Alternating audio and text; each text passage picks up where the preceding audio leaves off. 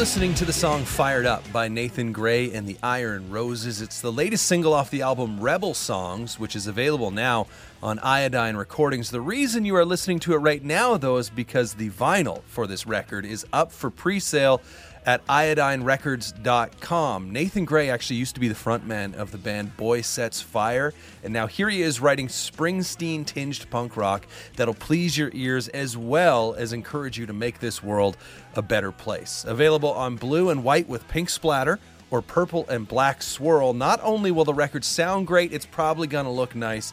Maybe a little nicer than some of the other records in your collection. Who knows? You can also grab a copy on CD and cassette. The record is estimated to ship in late July, but pre-order is on now, so don't miss out at iodinerecords.com.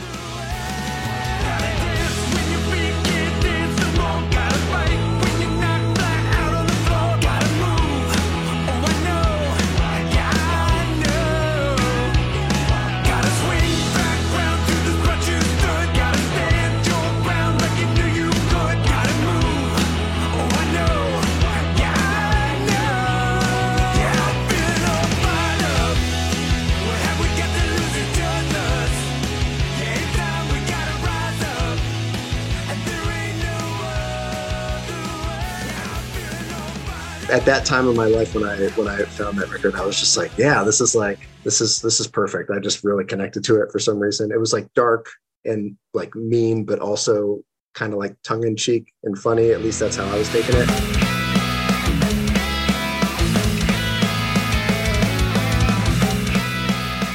Welcome to Growing Up Punk, the podcast about punk rock and all of its friends. My name is David. My friend is Aaron. This week's episode, I am discovering You Vandal with singer and guitar player Eric Cannon. You Vandal is a pop-punk band with hints of emo and post-hardcore from Gainesville, Florida.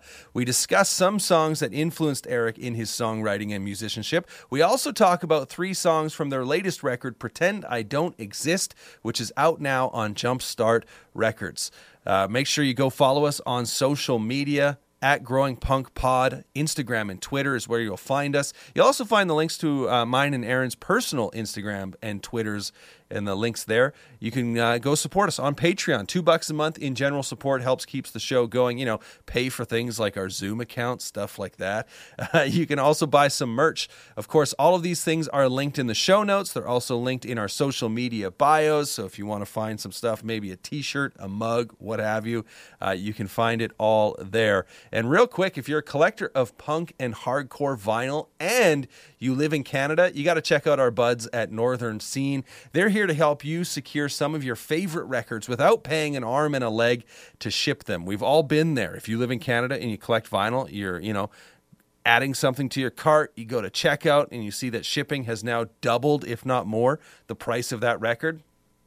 Northern Scene is here to help. You can save 15% on your next order by using the promo code Growing Up. That's all one word, all lowercase, Growing Up at northernscene.net. Or you can follow the link in the show notes here, which will automatically apply the promo code.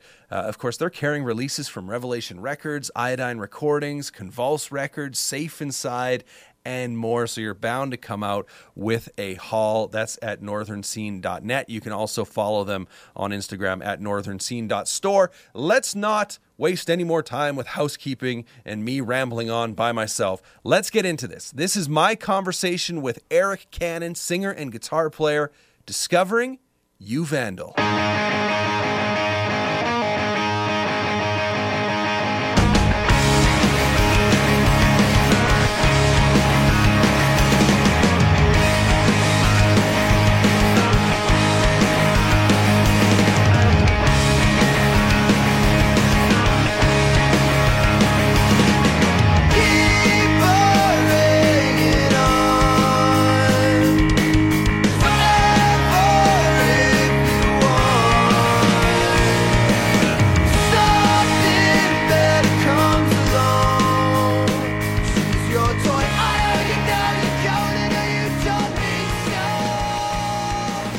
I guess let's go back to the beginning. Do you remember the first band or the first album, song, whatever, that kind of introduced you to the world of punk and hardcore?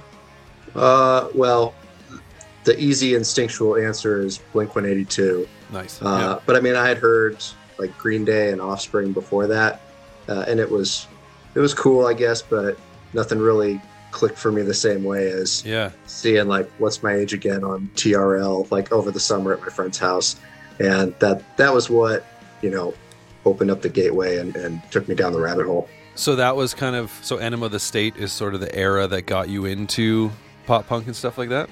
Yeah, that was like the first album I had that I just played the crap out of on repeat nonstop over and over and over again. And then once I got into that, then like the CDs I had from Green Day and Offspring, I had like a new appreciation for. Right. Yeah. And then going through like the thank yous inside the liner notes of Enema, just like going through every band listed there. And like those were like the Napster days. So it was just me as like a middle schooler, just on Napster in my room, looking up every band that was on the thank yous of Enema of the State. Man, I kind of miss that sort of element to discovering new music. Like now, obviously you have social media, and that's probably, my two ways that I discover new music is through social media and then through, kind of like in Apple Music or Spotify or whatever, when they're just suggesting other artists, right? But that you might like. But man, do I miss the days of pouring through the liner notes and just being like, oh, who's this band? What's this band? That's kind of cool. So, that was a lot of fun. Yeah, what was it about Blink, I guess, that attracted you, that hooked you, opposed to, like you mentioned, having Green Day and the Offspring CDs? Like, what was it about Blink that set them apart, I guess? I mean, I don't know. I don't really know if I can put a finger on it. I mean, I automatically liked Enema of the State, and then that made me go download all the older albums. And then when the live record came out, and finding out that, I mean, funny is subjective, I guess, but like now maybe not as funny as it was to me, like in 9th grade or something, listening to the Mark Tom and Travis Show CD and all the stupid banter and everything, and just laughing my ass off with earphones on the school bus. Like, I don't know, there was just something like fun about it, and light and poppy, and the two singers thing was something that I'd never really experienced before. I don't know, maybe like going back and watching the What's My Age Again video, or even like the All the Small Things video, like very like bright poppy colors. So it was like eye candy, ear candy, like the whole experience. Yeah. They definitely were like, obviously Blink were and still are to an extent like a fun band, right? Like, and those videos were definitely memorable, and like just comparing them to, because I'm trying to think if Enema came out before Americana from the Offspring. They were kind of, I feel like they're around the same time.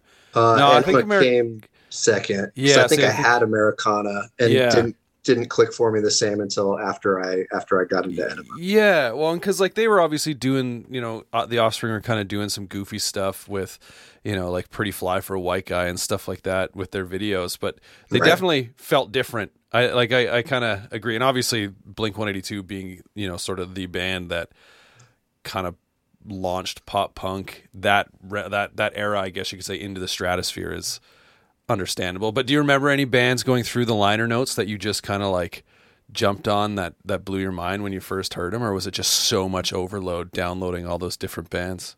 I can't remember everything that was in those liner notes, but a lot of fat bands were in there. Yeah. And I like a lot of like Southern California epitaph bands too. So that was like a whole period for a few years.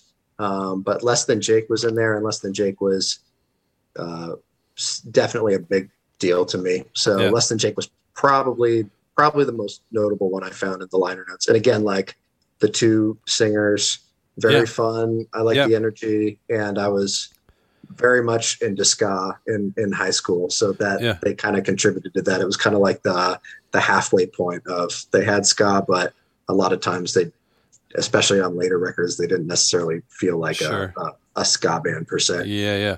Okay, well, let's get into, speaking of bands, let's get into your band a little bit. So I don't know exactly, like, it's funny, I should be able to remember because it was literally last month. at the time of recording this, but I don't remember how I heard about you guys.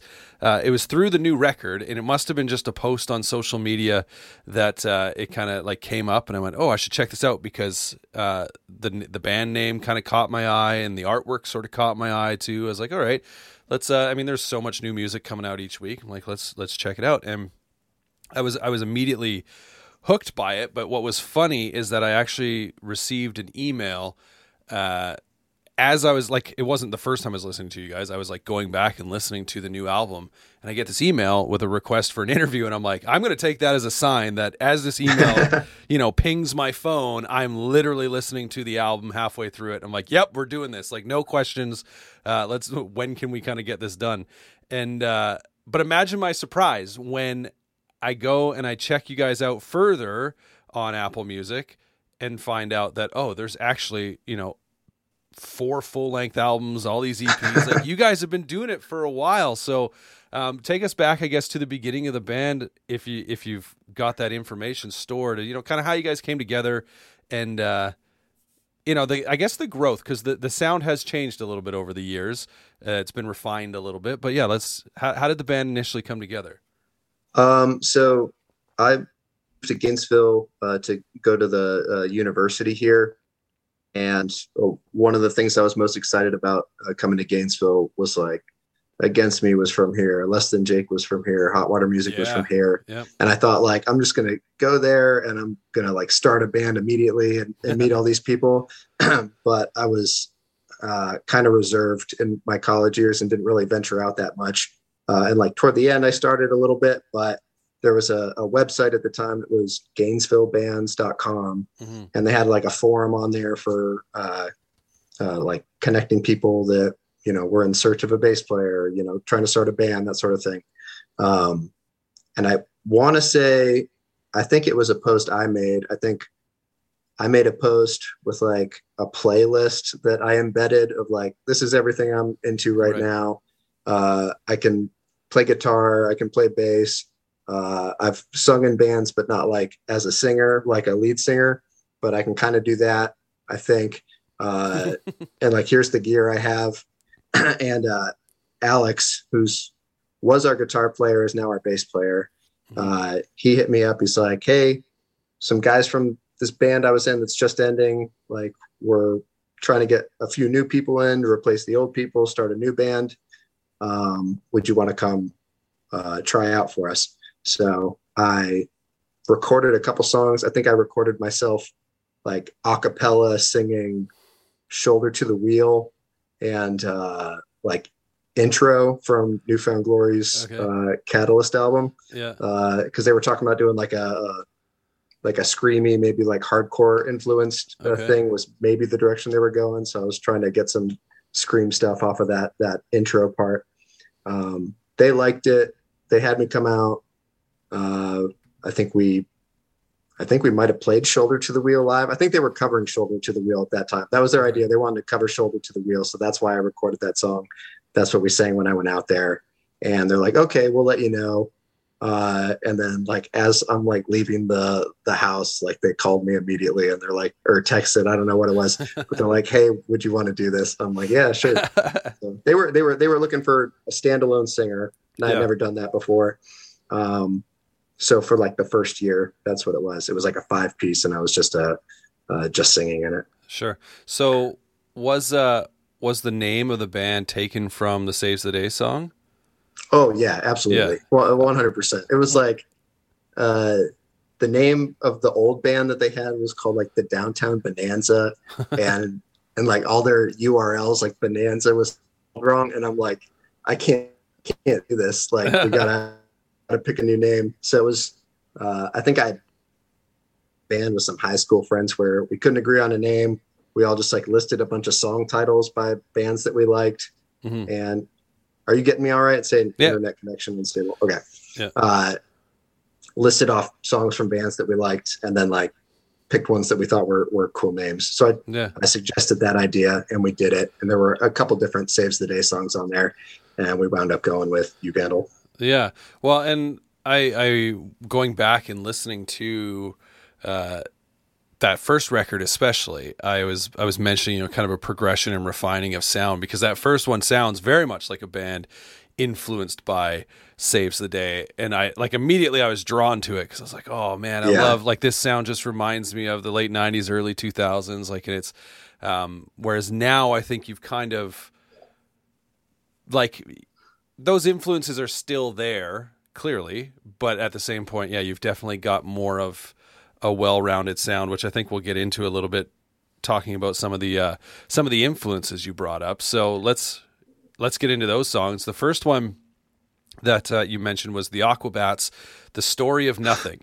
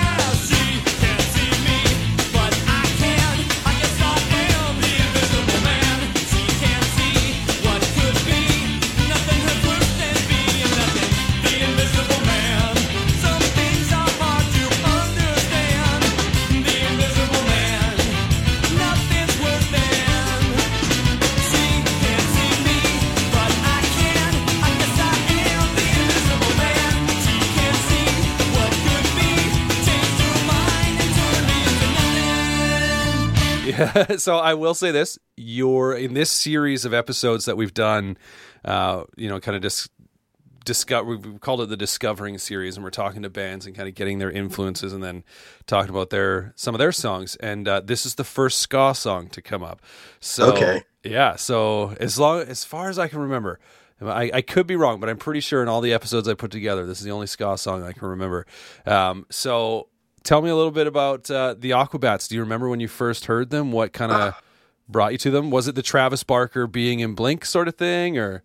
I think it might have been. It was definitely like freshman year of high school, and I think I was already into ska at that point, and had started making friends in school that were also into ska, right, and just taking each other further down that road. And I think it might have been. It either was like, oh, did you know that Travis Barker used to play in a ska band? Or it might have been one of us had heard of it and not the other, and we were trying to introduce one another to it. But I remember we downloaded Pool Party, which isn't really even like that much of a ska song. Mm-hmm. But we thought it was, as ninth graders, we thought it was hilarious. And we're like, we have to go to Best Buy right now. We have to go buy the CD that it's on. So my first Aquabats CD was actually that Myths, Legends or whatever, which is not a whole lot of ska. It's like a bunch of like random songs that, I mean, they're special to me because it was my first album from them, but they aren't necessarily the best Aquabat songs. Right. And then just the humor of it pulled me in, but they were also really catchy songs. And then I started going back and getting their other albums, and some of their albums after that, even now, like their most recent album, I listened to it, in the past year a few times, and I was like, this is actually still pretty good. They're like, out of my whole ska phase, you would think this would be the band that it's like, oh, this is stupid, like you can't go back and revisit it, but it actually holds up a lot better for me than a lot of the other ska bands. I don't know what it is. Like the songs are really catchy. It's fun. I think their writing is really funny when it's not just completely arbitrary.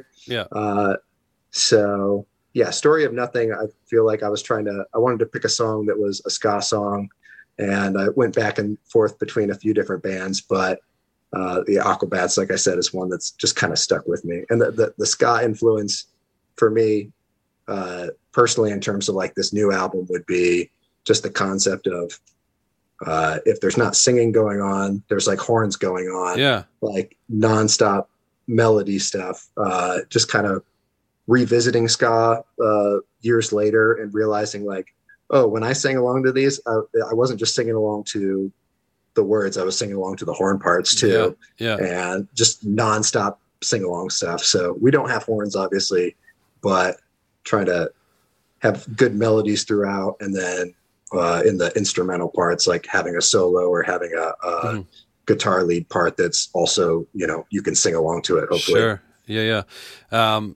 So when you went through, you mentioned a ska phase. What were you listening to? Just a ton of ska bands, like, because like ska is a subgenre or a genre, I guess, that there's only like a handful of bands that I really ever got into. Yeah. But, yeah. Like, I mean, the Aquabats were one that I kind of like, like checked out strictly because of the Travis Barker thing. And then over the years, like was it Yo Gabba Gabba? Is that the name of their show? The kids show, yeah, which I'm like, that's pretty awesome. But I was always more into, like you mentioned, Less Than Jake, or like Mad Caddies were probably my biggest, I guess favorite ska band. But so were you into a bunch of different ska bands? Less Than Jake, a lot of stupid ones that like people, a lot of stupid third wave ones. Not that Less Than Jake is one of those, but like Real Big Fish, Aquabats, right. Were big for me. Mad Caddies on the. I can't remember the name of the album. The one with Drinking for 11.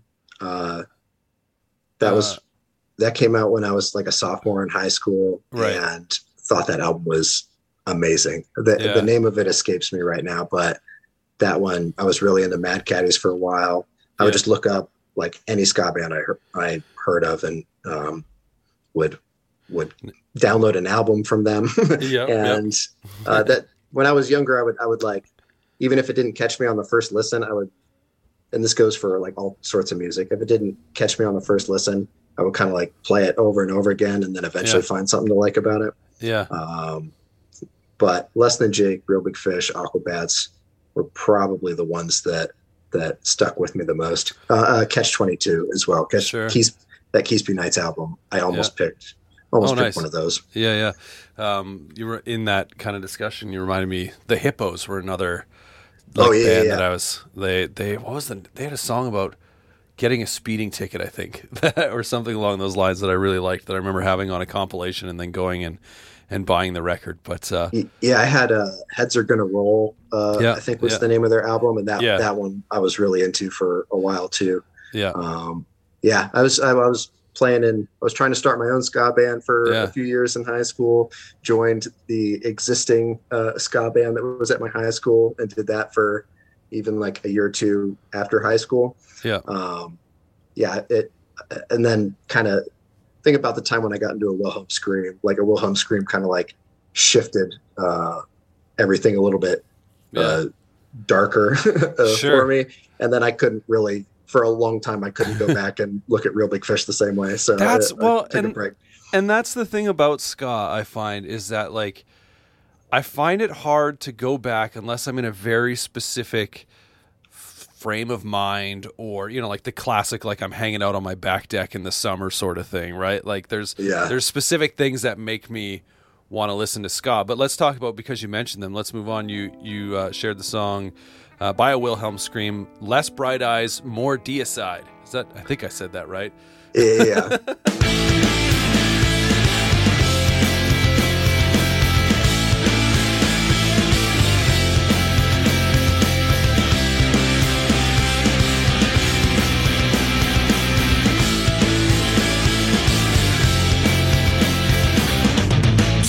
Side. A gentleman would call it slanderous. It takes a man to cry, but I just put a brick through every bird's nest. Take me out to the parking lot, I'm fine. Flattery is dead, romance is next. You never wanted to touch me when I was worthless. Get it while I'm sick with this flying knuckle grip on the world. Well, I'm losing it, I'm losing it. I tried to love you, but I hate you all. I'm losing it all. Dreams are born to die. Wheels are supposed to rust. Hate and joy will vaporize. The numbers have been crunched, yes, we're all fucked. Take me out to the parking lot, I'm fine. Flattery is dead, romance is next. You never wanted to touch me when I was worthless. Get it while I'm sick with this flying knuckle grip on the world. Well, I'm losing it, I'm losing it. I tried to love you, but I hate you all. I'm losing it all.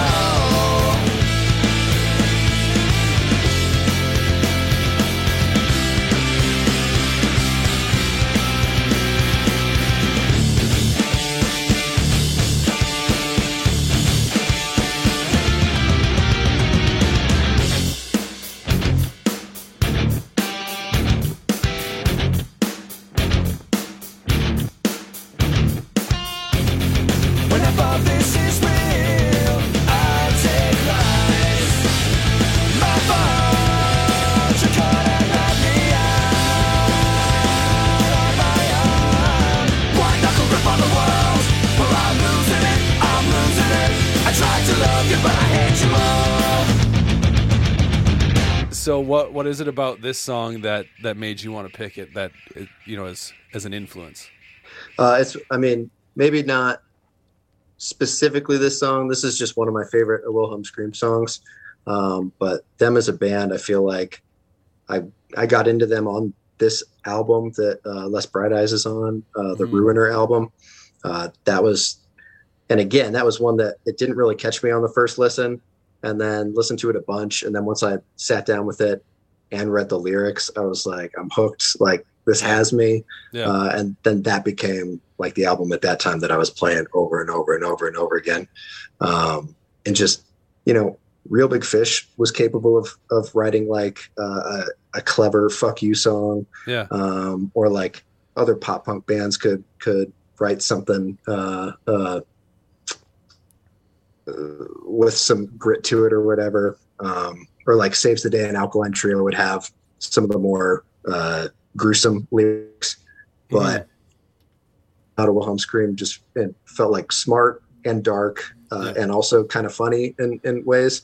And something that just drew me in. So I wasn't really into that type of technical, like a lot of guitar stuff going on. Yeah. A band here and there I'd be into. So the reason I had a hard time getting into it is just felt like there was so much going on guitar wise, so much going on vocal wise. I couldn't really process all of it. But then once I sat down with the lyrics and really got into it, then it kind of increased my appreciation for that type of thing. Yeah. They're a band that's relatively new to me in the sense that like I've known about them for a long time. And I've had friends that are like, dude, you got to check out a Wilhelm Scream. And then just for, one reason or another, I just haven't until two things that happened. One, I was, so are you a fan of Propagandhi at all? Propagandhi. Yeah. Yeah. So I was there's a podcast about Propagandhi called, what the heck? Unscripted Moments. And so I was listening to that at one point, and I was sitting there going, man, I really want to listen to something that, has the lyrical depth of a band like Propagandhi, because, obviously they're very well known for their technical side and just like the stuff they sing about, right? Like you go into that, Right. you go into those albums and you're going to learn something basically. So I'm like, I want something that has the lyrical depth of a Propaganda, but with something that, you know, has a delivery closer to, say, like Face to Face. Face to Face is one of my all-time favorite bands. And so someone had suggested a Wilhelm Scream. And I'd say, like, they're definitely closer to Propaganda than they are to Face, but they're kind of getting into that. They're a little more melodic than Propaganda for sure. Which makes it a little easier to digest, I must say. But and then also with their upcoming album, like being around, you know, and aware of an album before it's coming out often, you know, helps me get into bands sometimes too. So, but yeah, they're definitely a solid band from anything and everything that I've listened to them. But you're right, like sometimes like the technical side, just like there's so much, you have to take time to digest it. Yeah. And I mean, not so much at the time, it felt like there was a lot going on Ruiner, but then after Ruiner, like Career Suicide, and even more so after that, like they just kept stepping it up and getting crazier and crazier with it. So like Ruiner for me, the lyrics really drew me in. And then just like the vocals stacked on vocals. Yeah. I think they had like Nuno singing lead, Trevor as kind of like a Taking Back Sunday, like second guy coming in here and there. And then their bass player at the time, I can't remember his name, was like singing low harmonies on just everything all the way throughout. And that's new bass player now, but like still the same kind of arrangement that they do, like just three people singing, stacks on stacks on stacks. But like they made me want to write like cooler, better lyrics. They made me want to like be better at guitar. It's just like on Less Bright Eyes, just lines like, I just threw a brick through every bird's nest, or like the numbers have been crunched, we're all fucked. Like just at that time in my life, when I found that record, I was just like, yeah, this is perfect. I just really connected to it for some reason. It was like dark and like mean, but also kind of like tongue in cheek and funny. At least that's how I was taking it. And it kind of checked a bunch of boxes for me. Yeah. Well, you're working like all the segues here, because you mentioned Taking Back Sunday, which another song that you brought was Taking Back Sunday, You Know How I Do.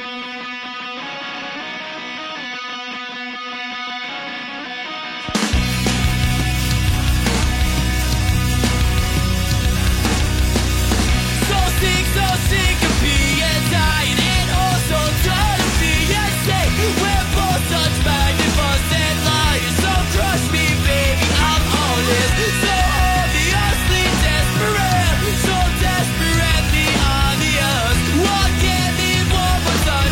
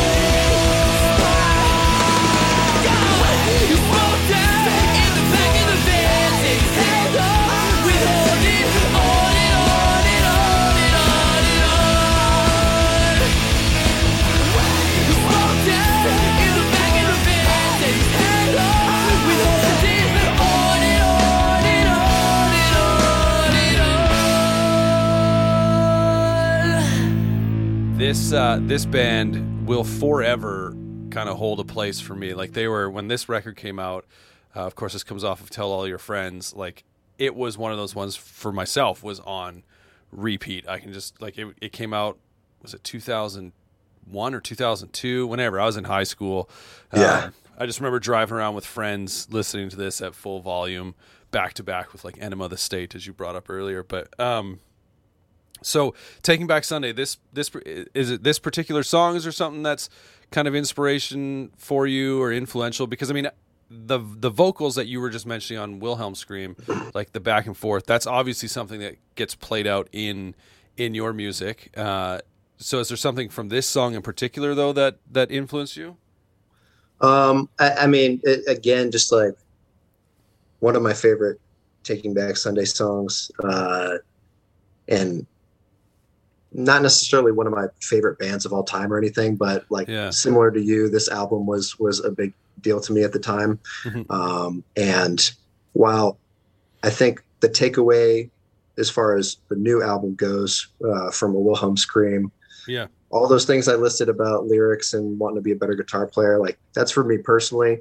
I think Wilhelm, as far as the new album goes, just the concept of less is not more, more is more. Right. That's kind of what Wilhelm contributed to this new album. But Taking Back Sunday, now that we have like a second vocalist in the band that we didn't really have before, I've always liked bands with two vocalists, but I always wanted them both to be on the song. You know, you didn't really get that as much in certain eras of Blink or Less Than Jake or Hot Water Music. Like there'd be stuff where both singers are singing, but a lot of times it felt like, you know, this is a Mark song, this is a Tom song, this is a Chuck song, this is a Chris song, sort of a thing. And I loved when they would both feel like they had a equal or semi-equal presence in the song. And Taking Back Sunday, I feel like is always kind of done a good job of that, where the second vocalist is bobbing and weaving in like almost every song. So that was the big influence as far as the new Uvandal album goes, is arranging stuff, whether it be harmonies or back and forths or like call and response, holding out notes over one another, like the You Know How I Do chorus. You know, the back and forth, but like one singer is holding the line above or below when the other one's coming in. And, all that kind of stuff is just, I love it. Yeah.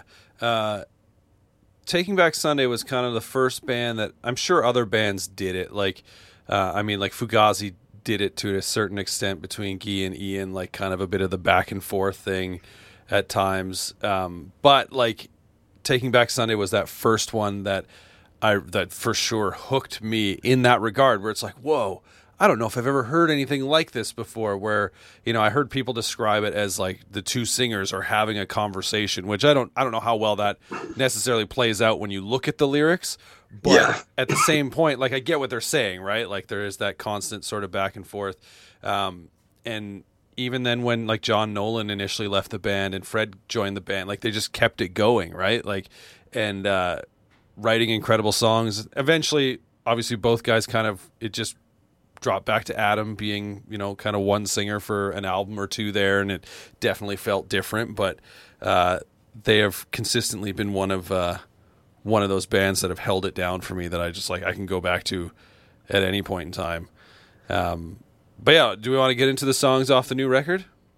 Yeah, sure. Sure. Okay, so the first one that I tried to put these in order of how they play on the record, so we'll work through it that way. So the first one is Cake.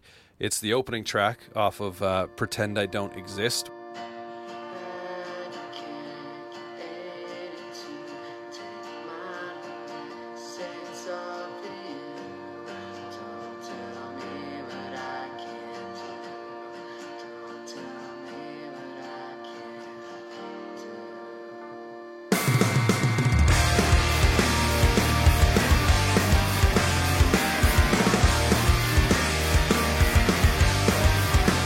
It's every time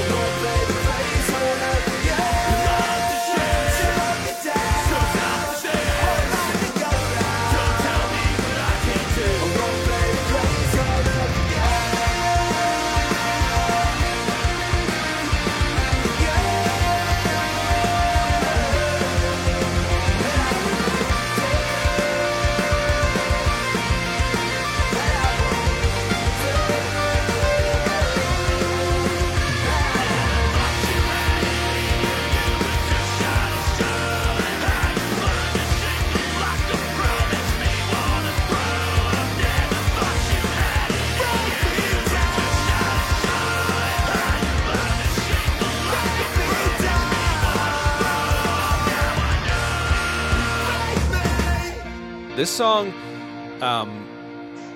we featured it recently on an episode where we were just kind of recapping some of our favorite releases from February. And so when this one came on, it's just like the chorus is an absolute, like, I don't know all the words to the chorus, and I don't think lyrics are on. I couldn't find lyrics for it online, but immediately I can just like start humming and singing along to it. Like it's so super catchy. And that, going back to talking about Taking Back Sunday and sort of like the back and forth vocal sort of thing, like that's obviously featured pretty heavily on the chorus of this song. But what made you in particular pick this song? I just felt like, I think it was one of the first songs that we had written for this record. And I think we actually might have had it around a little bit longer than before we even started writing specifically for this record, but we had it in our pocket and kind of felt like this is an opening song. No matter what else we write for this record, we think this is going to be the opening song. And I feel like you mentioned, I felt like it was a good example of the Taking Back Sunday influence and kind of what I was mentioning with A Wilhelm Scream of the less is not more, more is more. Right. It, not written directly with a Wilhelm in mind, but I can listen to that song and say like, if anyone compares this to A Wilhelm Scream, I can completely understand why, especially towards the end with like both of us going at the same time. I think Gooch's original part at the end had him like tapping, which the whole, like both singers at once, like tapping going on, big outro, throwing everything in with the kitchen sink, very, very Wilhelm to me. So that's kind of why I picked it. And I think people will respond to it if they listen to it. And I think I listened to you guys talk about it. Someone, I think Gooch maybe had heard it on your episode. Yeah. And so I went and listened to it, and someone, it might have been you, it might have been your co-host, mentioned the John Locke thing. Don't tell me what I can't do. 100% John Locke from John Locke. That's a lost reference. That's amazing. Like, we've got like stuff like that you might not know it just from hearing it, but I'll throw in stupid like TV one-liners. So that's definitely like a Lawrence Arms influence. Oh, that's awesome. Yeah. It was Aaron that mentioned. He's like, it reminds me of John Locke from Lost, and then we got intentional. That's awesome. That's perfect. I'm glad he picked up on that. I don't know if he picked up on it going like that's got to be what it is versus just being that's what it reminded him of. But and it's funny because like that's the only line in the chorus that I can really pick out. Like, not that you guys aren't singing clear. It's so like it just goes bop bop. You know what I mean? Like through the whole thing. So what is the inspiration to this song? Is it something specific, or are you two just kind of working together and coming up with lines that work?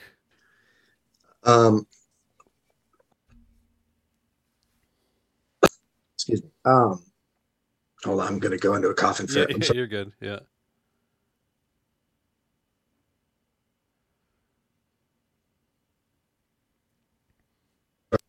Okay. The chorus on Cake is, I think I wrote the whole thing years ago, just the chorus, not the whole song, but the chorus I wrote years ago. And originally it was about some blog I had read, like some guy in a band like posted a blog that got posted around that was like, here are like the big do's and don'ts of, trying to like go on tour, like having your band like try to make it or whatever. And I had met this guy before and had people in the same circles, and a lot of us like, don't do this, don't do that, don't do this, don't do that. And things I knew specifically that he and his band had done. And like but the delivery of it was like, I don't know, it just kind of felt like do as I say, not as I do sort of thing. Right, yeah. In a way that kind of rubbed me the wrong way. So that's what the chorus was originally supposed to be about. Like, don't tell me what I can't do sort of thing. Yeah. Have your cake and eat it too, was the idea. But then I never really found a way to write a whole song around that. Like I kind of got everything I needed to say out just with a chorus. So it sat around for a while. And then there was like personal relationship stuff that happened later on that I felt like kind of tied into the same thing. So I reworked the chorus a little bit. So it's technically about two different things, but kind of the same overarching idea. Yeah. Well, it is an absolute, like, it's a great song. It's going to be, I don't know how many times I've listened to it since it came out. I mean, obviously it has the benefit of being an opener. So as soon as I put the album on, I'm going to hear that song every time. Right. But it's like one of those ones that, I look forward to listening to, which might sound funny to say, but it is one of those ones where I think, oh, I'm going to listen to this album because it starts with this song and I'm ready to go, sort of thing. Like it hooked me right from the get-go. So, definitely a great song. The next one that you picked is the song Sink Back. We brought the leg into the house when we both blocked the drain. You left accepting defeat. The leg rose over me. You said that, you said help. You said it would come with time. Stared at my door for days, and no one passing by. The water is rising to the ceiling. I can't watch this anymore. I'll pull the plug from underneath. Let the lake sink back to me, back to me. Swim to the surface from the deep. Let the waves sink back to me, back to me.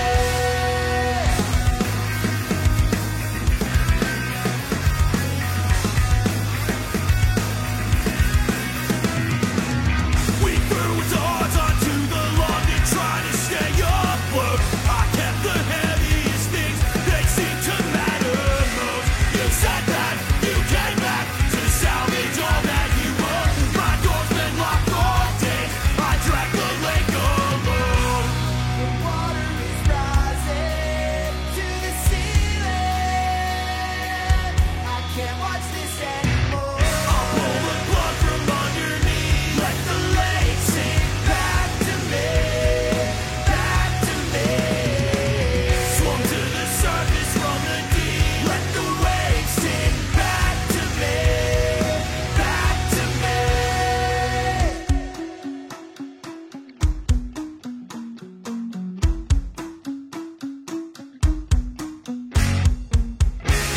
You never get your hands dirty to buy back this blood.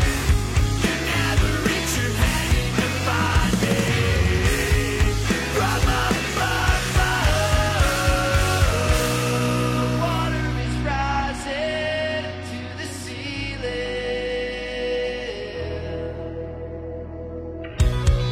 Water is rising to the ceiling, ceiling. I can't watch this anymore. I'll pull the plug from underneath. Let the lake sink back to me, back to me. Swim to the surface from the deep. Let the waves sink back to me, back to me. I'll pull the plug from underneath. Let the lake sink back to me, back to me. Swim to the surface from the deep. Let the waves sink back to me, back to me.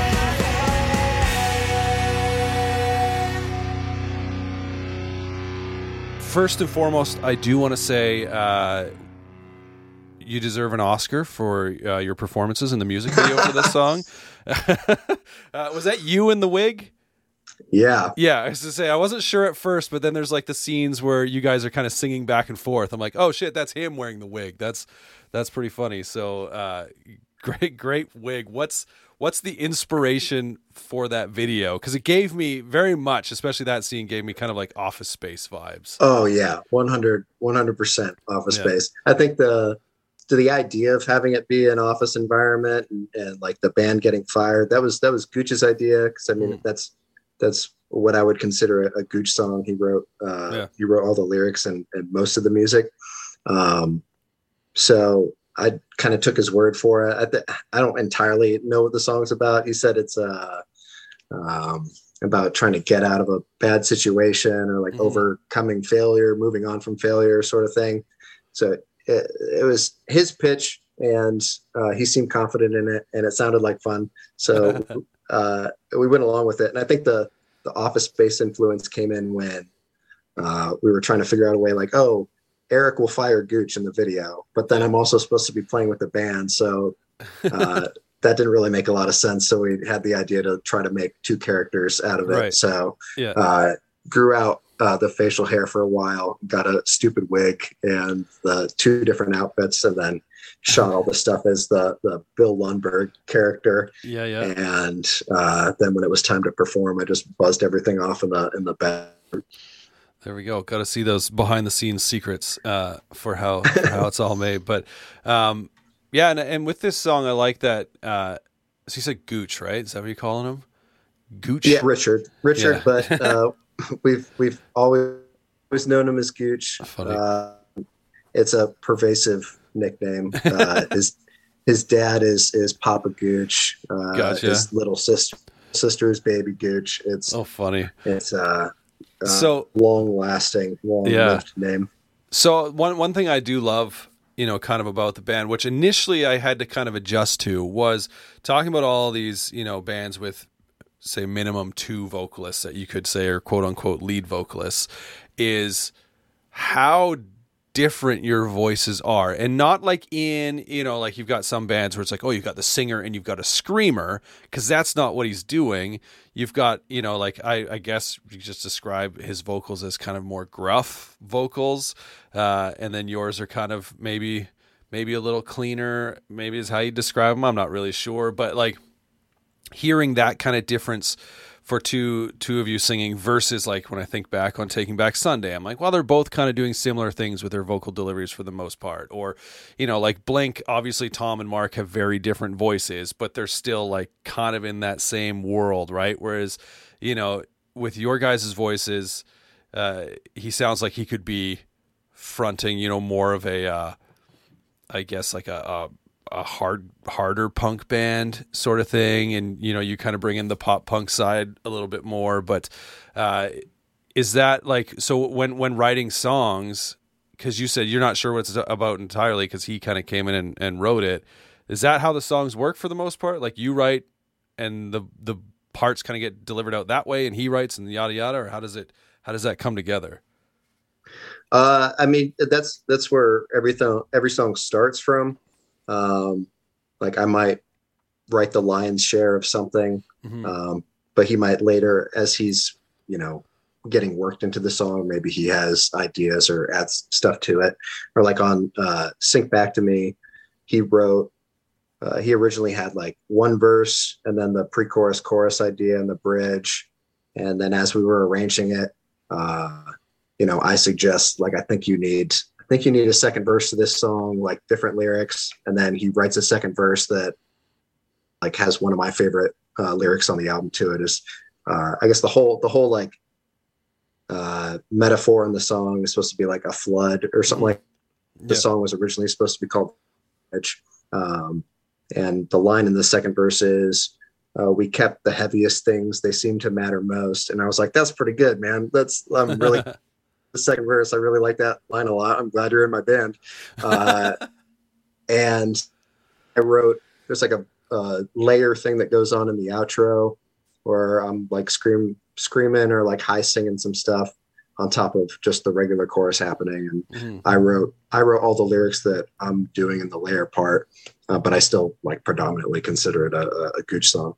So it's starts off as like a singer-songwriter thing based on whoever wrote it, but then we try to find ways to bob and weave each other into one another's material. So with the bobbing and the weaving, when it comes to writing those parts, are you basing it? So like when you wrote the your vocal piece towards the end of that song, are you basing it off of anything that he's singing about, or is it just things that are coming to your mind? Are you singing about something different?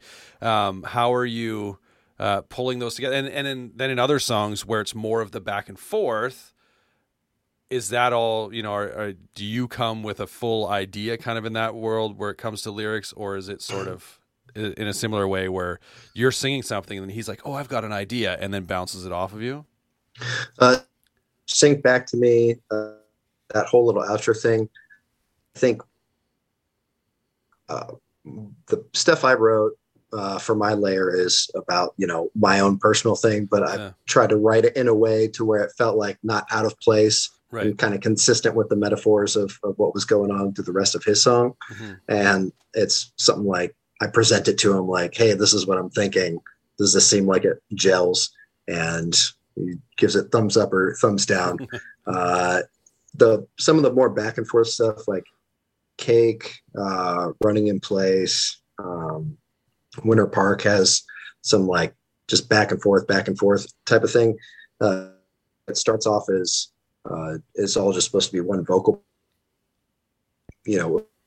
playing something in the practice room, and it's a little bit fast for one person to be singing all of it. It's like, okay, this is a good opportunity for us to just trade off. And we kind of started doing stuff like that on the album. Was I just want to go back to and all the singing on that, once we started playing that stuff out live, we were like, oh, this is way too fast for just me to be singing it all myself. So once Gooch came in, we would break those up, and then that idea kind of carried off into when we were writing. Yeah. You're starting to get a little choppy. I hope it's coming through all right. But we got one last song that you brought, which was Hold for Applause.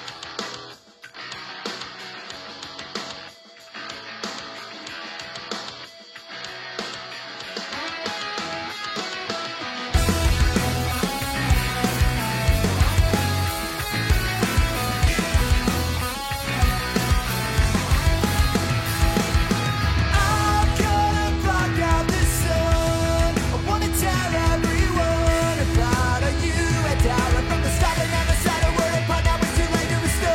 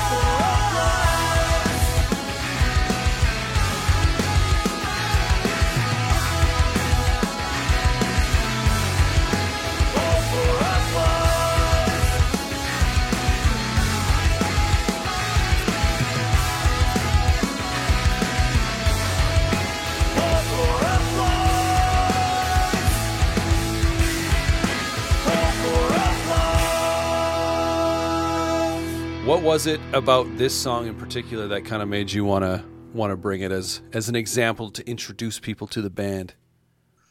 I think with Cake, I tried to pick something that was a little bit more back and forthy, trying to get that vocal dynamic of our band across to people. With Sink Back to Me, I wanted to highlight a Gooch song to get out there, and then Hold for Applause is more my song that outside the box of what we would normally do. It's got some more like ska influenced parts in there. I've called it like rappy type stuff going on in the verses, which is, stuff we didn't necessarily do on past records that we're trying to, not really worry about whether or not it necessarily fits a genre or fits what we've done before. Just kind of like writing whatever we think sounds cool on this album. And as long as we like it, then it makes the cut. Well, I love that you guys can bring together such, I guess, varied influences. Like obviously the influences you brought all fall under, kind of like the punk rock umbrella, as it were. But I just like that you brought different influences from different subgenres or different worlds of that scene and are able to kind of bring them together in song without it sounding like, oh, this is our ska song. Oh, this is our, more technical, a Wilhelm Scream sort of song. This is our more post-hardcore emo Taking Back Sunday song. Like you fit it all under there, under the You Vandal sound. And I'm so pumped that, whatever post it was I saw on Instagram or whatever, that I came across the record, because I've listened to it countless times since it's been out. And I'm so pumped that you took the time to do this. And the fact that it was very what's the word I'm looking for?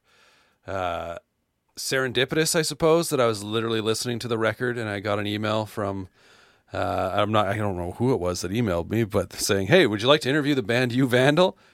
Funny you should mention. Yes. Oh, yeah. That might have been Mike with Earshot. That's right. That sounds right. Yeah. Kismet. Is Kismet a good word to describe? What does Kismet mean? I don't know.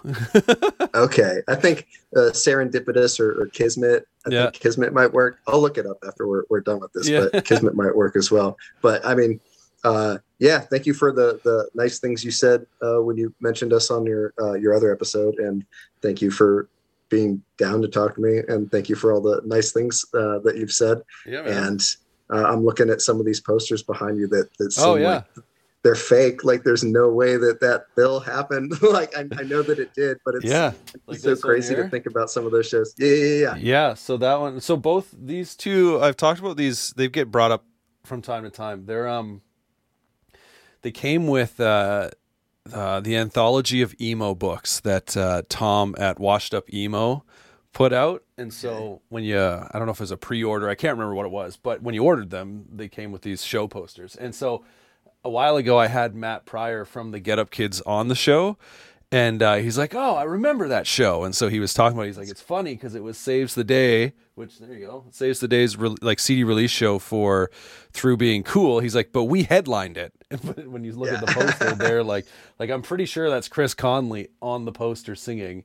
And then, I believe so. Yeah, so it's pretty funny, but yeah, they're pretty wild. I really like them. This is all Tiger's Jaw stuff, if you're a fan of Tiger's Jaw.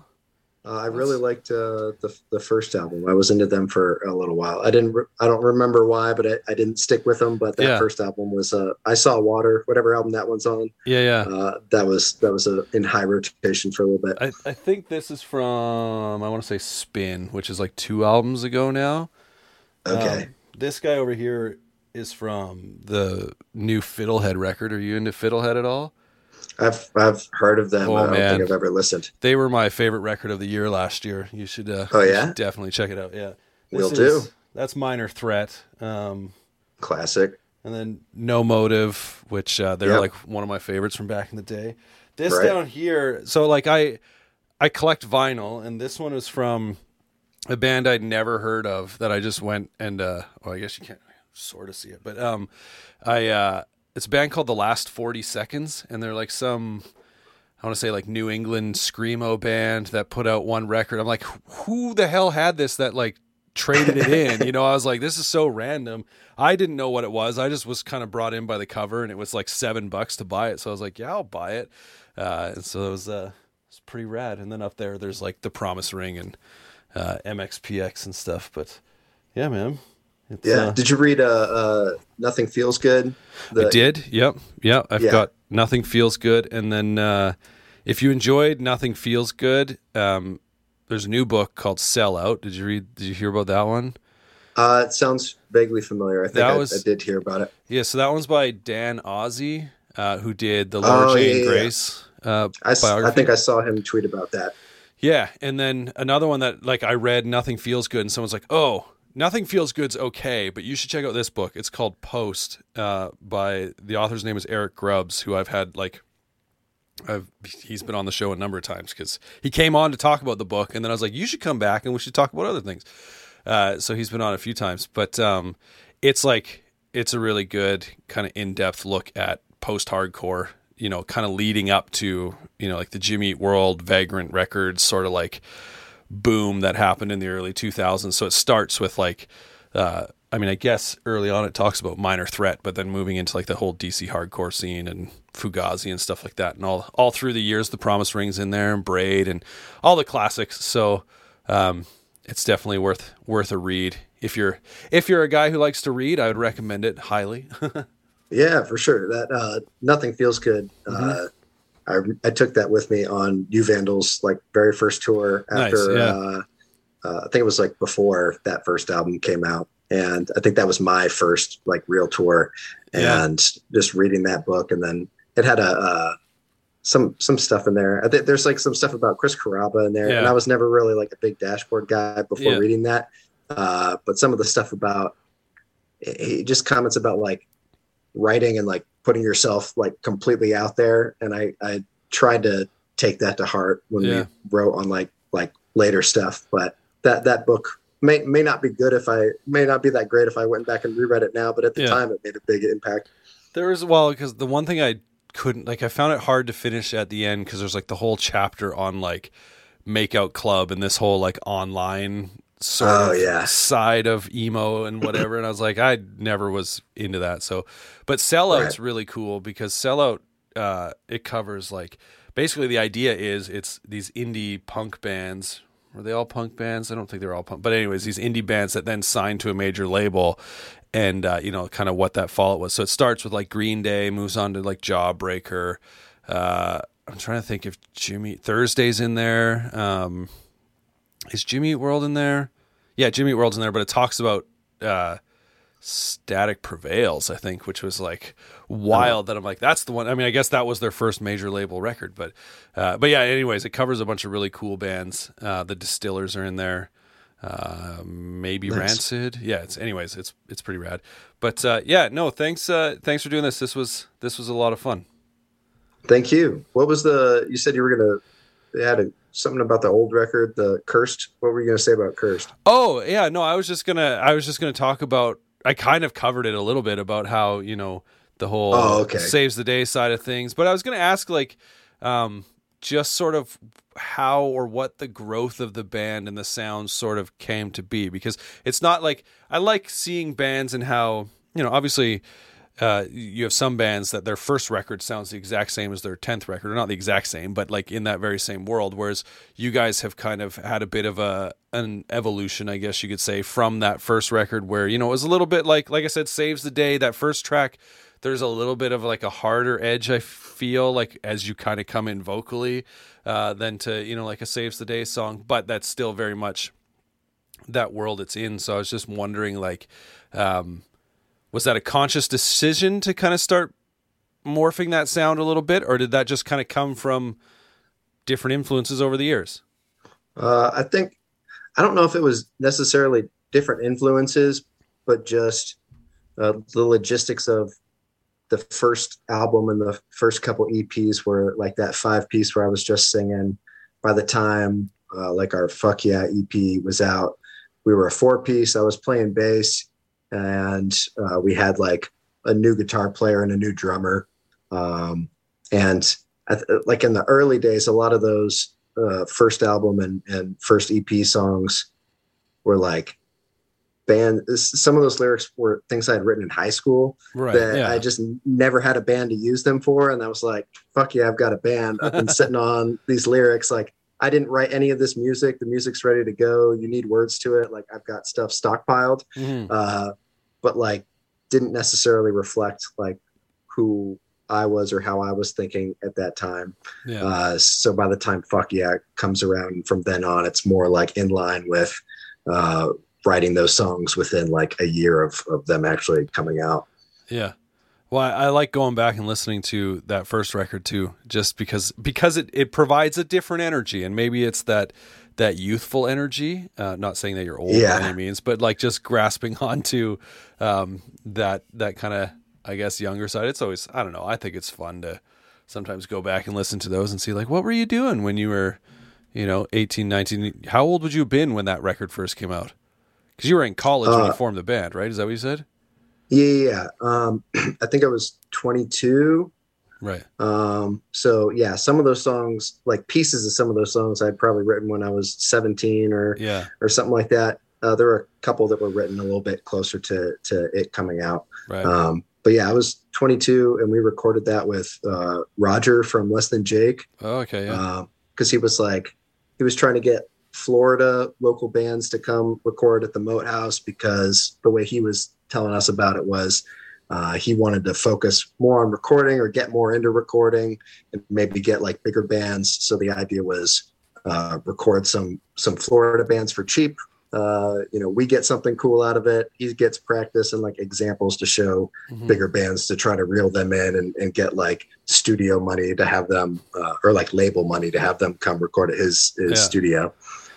So it was cool. And I kind of got to make my own like pop punky emo-y version of Let's Talk About Feelings. So I felt like that was like a very lagwagon thing I was striving for, of like that era of Fat Records, kind of clean and polished and almost like sterile sounding in a way, right? With like little like movie samples and clips throughout, and probably could, no reason to put it on a 12-inch. Probably would need to be like a 10-inch record. I think it's only like 20 something minutes long. Right. I love the movie clips though. That's one of the things I think that I kind of miss maybe about, like, I feel like maybe it doesn't happen as much, or I'm just not listening to the right bands, but like back in the day, it felt like most punk albums and stuff had, or I shouldn't say most, but a lot of them would have like movie clips or TV clips that would pop up here and there. And I always loved it, especially if it came down to,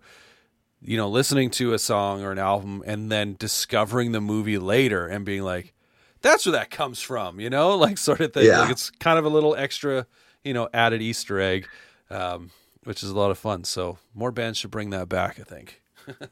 Yeah. I mean, I mentioned like throwing in some TV or movie references just lyrically here and there, but I've just got like a notepad on my phone. Like in the notes on my phone, anytime I hear something stupid or that makes me laugh in a movie or TV show, I write it down. Yeah. And some of them are like multi-sentence long things. And I'm like, should we bring back clips? Should I just like bring back like super long song titles? Should I like try to find a way to work this into a lyric?